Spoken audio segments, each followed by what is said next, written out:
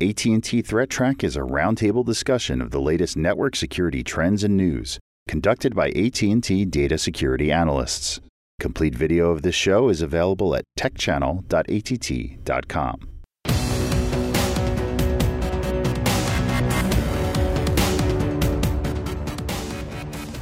When you put something on the internet, expect people to come by and try and jiggle the handle and try and break in. That's going to happen. Either people haven't been learning, or we've got new people putting boxes on the internet who just don't know what security is about at all, and they know it needs to work, and it has to be on the internet for whatever reason, but they haven't understood, and it feels like it's like rolling a giant stone ball up a hill over and over, if you know what I mean.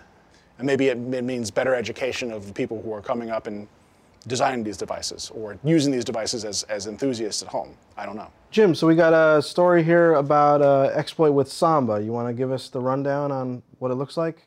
Yeah, this one is kind of disappointing, coming so recently after the Eternal Blue WannaCry stuff that happened recently. Samba is a Linux package that basically allows Linux to behave in Windows networks, as a file server or a client using Windows file server, or even as a domain controller if you want to. Unfortunately, there is a rather nasty bug that appeared in Samba in version 3.5 back in March of 2015. And if you have a writable share, this can be very easily exploited remotely. That's bad enough. But, we've seen recently there are a lot of file servers that are exposing port 445 to the internet. And unfortunately, Samba isn't just used on Linux, workstations and servers. Samba is used in a lot of your home NAS, network-attached storage devices. The bug itself shouldn't be present in most internet-facing Linux servers because it's a service that's turned off by default. But it is still going to be present on IoT devices that are specific to sharing files. So, like a NAS that's running some sort of embedded Linux may have this turned on, unfortunately exposed to the internet. So it is still an interesting wormable bug, something that people should be keeping an eye on and patching. Rapid7, the guys who do Metasploit, did a scan over the weekend and discovered about 110,000 internet-exposed Samba devices. Of those, 91%, almost 100,000 of those devices, are running an unsupported version of Samba, so a version that doesn't have a patch available for it. There is a workaround if you can't patch. It's a one-line config change. It's in the articles that are online about this. But this one could be kind of nasty because we talk about it all the time, how these IoT devices and these home devices often don't get patched. Well, in this case, you need to find a way to patch your NAS device. So, Jim, you started off by saying that you were actually a little bit disappointed with this bug, and I kind of want to know why. I have read that one of the things that differentiates this from the Eternal Blue bug that WannaCry was using is that Windows has, not Samba, but SMB, its Windows equivalent, turned on by default. And most Linux boxes, IoT storage-specific solutions aside, would not have Samba turned on by default. Right. And so for most of your desktop or server Linux distros, you had to specifically turn it on, and those are going to get patched. The ones that I'm really worried about are the NAS devices for aimed at the home users. Right, because they end up in the IoT device situation where nobody's really paying attention to them. They're just sort of living their life and, potentially being, manipulated. And next thing you know, there's another 445 botnet using all these NAS devices. That's the thing, is if you've got those attached where they're internet visible, as unfortunately 110,000 of them are, this thing is wormable. This does not require a human being to do anything other than leave the device exposed to the internet. And for what it's worth, we did take a look, and we'll probably go over it in the internet weather too, but there is an increase in 445 traffic. Even with that huge spike that we saw with WannaCry, that was maybe a 1 or 2 day spike and that dropped back down. But there's been a significant increase over time, and we're getting close to levels where that spike was as sort of the daily peak. The sustained. Yeah, interesting. Well, I guess this may be another area of interest now that moving on from 23 or maybe peer with 23. Yeah. Well, I mean, it's not quite up to 23 yet, but to me, it bugs me that it's another port like 23 that you think these sort of protocols would have been minimized decades ago. Like 445 has been around forever. When Conficker was a big deal, that was the port it was spreading on. Like this seems to be a lesson we should have learned already. Right, yeah.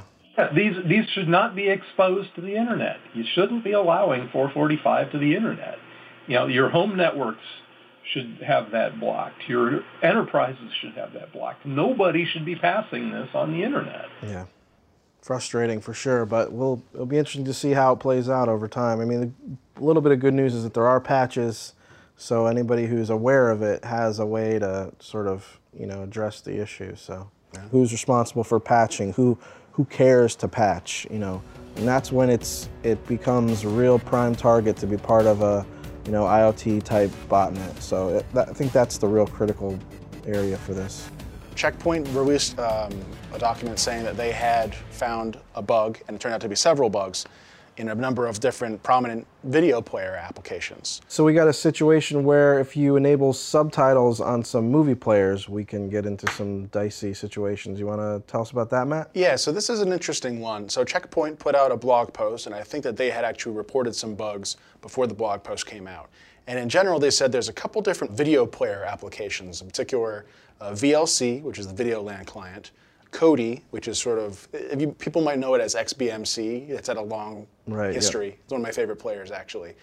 Popcorn Time, which is another video player. It has a sort of a history of being associated a little bit with piracy, but it's also a very popular player. And there's another one, and the name is escaping me. Yeah, something like that. Streamio. I think the player's called Streamy. Yeah. Or maybe the software, one or the other. And they made it sound like there was a single bug affecting all of these players that had to do with subtitles. Right. And of course, subtitles, you can get them as a separate file. So if you want to watch a movie and it's only in French, you can grab your separate subtitles file and it'll sync it up with the video and play it, which is a pretty helpful feature. Turns out that it's not all one bug. In fact, it's a series of bugs. So Checkpoint must have been doing some research in the area of subtitle files, which is a pretty good idea. I mean, if you're looking for bugs, media players are a great place to start digging for them because they have to handle so many different file types correctly. And I originally thought that subtitles would be the simplest thing in the world. Like the file types that I've seen are like time code, on the next line, what's supposed to show up on the screen. But apparently there's a lot of different types of subtitle files, and each player seems to handle them differently. Media players are kind of complex, and it's hard to get 100% right, but they do have to handle a bunch of different file formats. So the more complexity you have, the more of a chance there is they're going to find a bug. The whole idea of going after the subtitles and in the media players is a fascinating one. Media players need to be able to handle lots of different formats, so there's going to be a lot more opportunity there for potentially some miscoded decoder for the format. We talk about decoders, going back to all the ASN1 bugs, decades ago, and this is just seems like a great-grandchild of those, now going after the media players. It turns out there's several different bugs. One of the bugs is like a heap overflow, a classic buffer kind of overflow bug.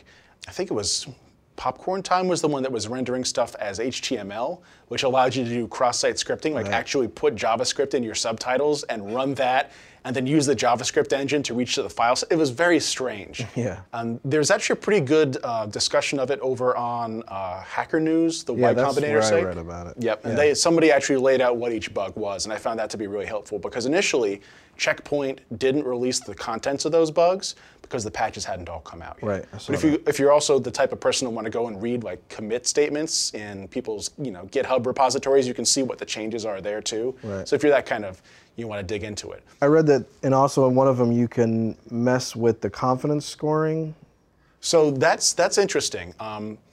That was just like a suspected attack vector. So a lot of these players, you don't have to go out and dig for these subtitle files yourself, but they'll go to places like opensubtitles.org or whatever, repositories of existing subtitles for known videos.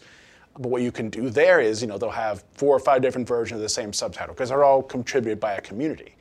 So someone may want to play with that algorithm and say, I'm going to get my new malicious, specially crafted subtitle file to the top of the ranks so that when people want to watch, I don't know what, some French film, that shows up as the 100% confident best subtitle version you've got. Well, yeah, I'm going to download that one. It'll, be opened up in my player, and it'll exploit the player. So so it had the malicious, the malware cut in line right to the front. Exactly. Yeah, it's like going in and ranking yourself top on Google Play for some other application that you're trying to spoof. It's the same kind of reputational attack. So it's pretty interesting stuff. Yeah. It seems like there's patches already for all of these, so people who are running these should obviously go out and patch. I know I've already updated my version of Kodi, so I'm set. Yeah, I have VLC on my machine, so yeah, I'll make sure it's patched. Another thing that I think this is an important point that this raises is that a lot of folks think that the only way they can get infected is they download some sort of executable file. Right. But these bugs exist in anything that parses a file. I mean, these are all file parser bugs, so if you can trick the engine into doing something it shouldn't, it doesn't matter what the content type is as long as it has that path that you inject whatever it is your attack is, and it makes its way through that code into the vulnerable section. So. Right. It shows you that anything that works with files potentially can be exploited. By the way that it goes out to download and read files, there happens to be a vulnerability there. Luckily, the vulnerabilities have all been patched, so if you're using any of these applications, it's time to go and update. All right, let's kick off the weather. It feels like we're starting to see some of these stories, these anecdotes, make their way into the scanning and the botnet activity that we're seeing in the network. So it's sort of a thread of activity of not just news stories anymore. Now, we're seeing the activity either before there's a news story, or we'll see something we talk about in the news make its way into evidence on the network. So I think that's been really interesting from my perspective. Most probe ports, not a lot of surprise here at the top, is still port 23. I think it's going to be there for the rest of my life. Yeah, right. Number 2 is port 1433 TCP, which is, I believe, is MySQL Server, which was interesting. And you had said you saw something last week. Yeah, we did a story, I don't know if it was last week or the week before, about BondNet, which was a botnet that one of the attack vectors was MySQL. There was a number of them, so I wonder if maybe that's related. We'd have to check in further. It's possible. Yeah, it's had quite a change, up 11 spots in the last week. It's a good run. Yeah, I guess so. Port 22 comes in after that, which is SSH. Not much of a surprise there. Port 1900 UPnP, again, we see that pretty frequently up towards the top. Port 9000 TCP is actually super interesting. That just showed up in the last day or so on our radar. Although, from what I've heard, there's been some activity in the past week, but we'll go into that a little bit more. Good. Number 6 is 80 TCP. Web traffic is always somewhere in the top 10 in my experience. 3389 is remote desktop protocol. 445 is Samba SMB, which is actually kind of interesting in light of the WannaCry attack, so we'll go into that a bit. Good. Port 123 UDP is Network Time Protocol, NTP. We see that being used a lot for reflective denial service attacks. And port 1911 is that Niagara AX HVAC control system. And that one actually, it looks like it's gone up quite a bit in the last week, but I think maybe I'm not so worried about that. That's been in our top 10 before, and the majority of that scanning is a known research organization keeping an eye on that port. So I'm not as concerned with that one, but it has changed quite a bit, so volume-wise, significant. So most sources probing, which again, this is more of how many bots are interested as opposed to how much volume we're seeing. Okay. Port 23 again is at the top, hasn't changed at all since last week. Yeah. 445 is in second place, which is again probably related to that Eternal Blue, same bug that the WannaCry worm has been using. Port 81 is back up towards the top, and I think we've seen that as well related to the Perserai botnet. Right, yeah. That one has had a significant change in the last week, so maybe that's been jumping up and down. Not sure why, but number 4 is port 22, again, usual top contender. 5358, that's a good question. I think we've seen that one related to the Hajime botnet. Okay. I believe that's one we've seen before. Port 9000 TCP is interesting, and we'll go into that in a bit. 80 TCP, again, is web. The ICMP ones are not typically that interesting, sometimes backscatter, sometimes other things. Right. And Port 21 TCP is actually a little bit interesting. I believe that one is FTP. Yeah. So some FTP going on this week. So just to go into more detail on Port 81. So we saw the Persirai botnet come up about a month ago. Right. And you can see that initial spike there around the 9th. And I believe it was initially sinkholed by researchers, and then it sort of fell off the map. Yeah, they parked the domains. That's right. We went into this a few times, and yeah, they for some reason they parked the domains, and then we saw that right before it peaked here on 81, it actually was some scanning on 82, which was interesting. So this is definitely something it's a new thing, and now we're probably seeing it sort of sustain over time. Yeah, it's definitely an interesting pattern for these. Yeah. Usually you see these, upticks, and then a coordinated drop-off means the botnet's all acting in a coordinated fashion. Right. You see these interesting plateaus up here, and it's a different pattern than what I'm used to seeing, and I'm having a hard time explaining exactly what's going on there. But right, yeah, I mean, to me, there seem to be some devices with some, particular storage, and one of these private database type things running that they're exploiting. It seems like on this port. So maybe it's supposed to be an alternate port 80, but it's a pretty dormant port. But all of a sudden, you start seeing this scanning. Some sort of botnet activity is going on. Sure, pretty interesting stuff. Yeah. It may just be copycats, people who are, had read about it in the news and said, that sounds like an interesting attack vector, why don't I do that?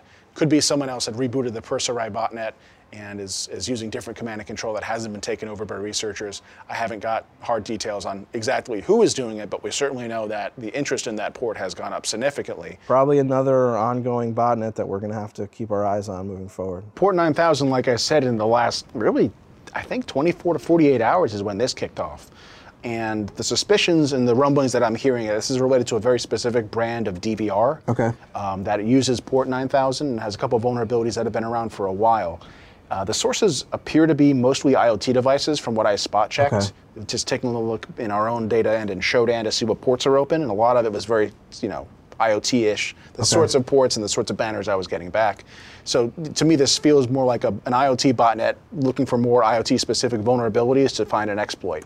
So someone may be going back through the back catalog of old IoT bugs and trying them out one by one. But this is pretty interesting. That's a really significant bump in the number of scan sources per hour. So I'd like to see more about this. It almost reminds me of what we did see initially with Port 81, is that, out of nowhere, a kind of relatively unknown, unused port, and then, maybe in 2 weeks from now, we'll be talking about some named botnet on Port 9000. So who knows? My take on it right now is that it's an IoT botnet looking for other IoT vulnerabilities, ones that haven't been really scanned for before. Potentially we'll see maybe a new named botnet on that Port 9000, but really this is the start of it. So we saw it in the network, and it'll be interesting to track what happens moving forward.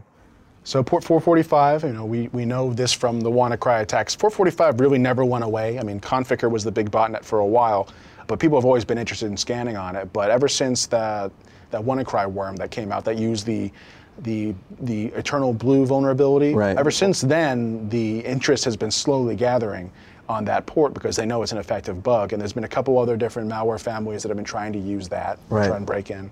But it's pretty consistent. You can see back down here, start of the month, coming in around 8 to 10,000 scan sources per hour. But now our floor is around 12 with a daily cycle. So that's, Port 445 continues to be a port of interest. We saw the WannaCry worm come out earlier this month. We saw a significant spike at that point.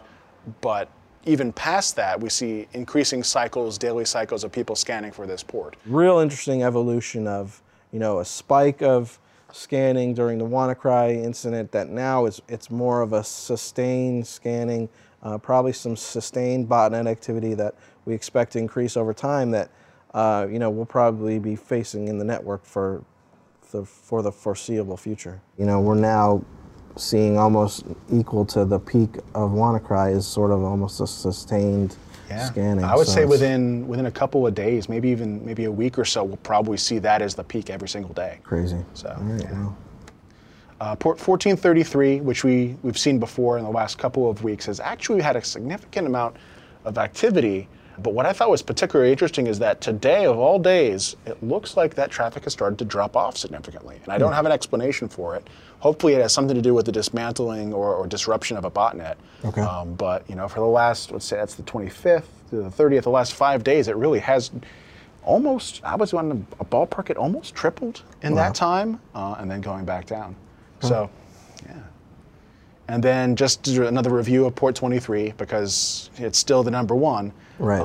Hasn't been that much movement up and down in the last couple of days. Yeah, I mean, I think we had thought it might tail off a little more than it seems to have, didn't. But I guess when you're still recruiting bots on 23, nobody ever seems to take care of them. So. Yeah, well, I wonder if it has to do with the saturation at this point. Right. Has every single vulnerable bot been taken over? Right. Vulnerable machine, I mean. But I wonder if what causes that kind of interest there. I mean, to me, my first guess would be that some device out there that hadn't been publicly known to have a simple username and password might have been discovered, and then you have more interest. There's a new herd to... Or maybe even I don't know if this is the same time as the WannaCry, but as sort of, interest in scanning in general becomes more with, WannaCry being almost like a public phenomenon. Maybe there's more scanning on all the ports during that time. I don't know. I think WannaCry came in around the 15th here, so it would be before. Peak is around 9th and 10th. Oh, never mind. Yeah, I saw it too, and I decided I had to make sure that wasn't some sort of coordinated scanning on both 23 and... Right. But yeah, it's kind of interesting that it happened within days of the other one. Okay. We're seeing some of the stories that we talk about start to make their way into the weather.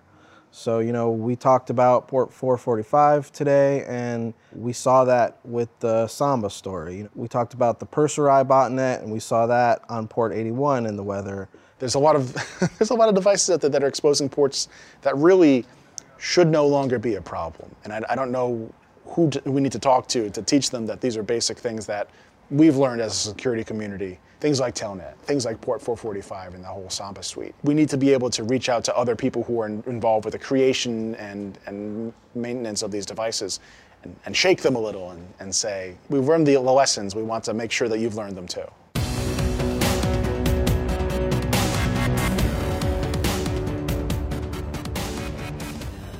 The views expressed on AT&T Threat Track are those of the participants and do not necessarily represent the views of AT&T or any other person or entity.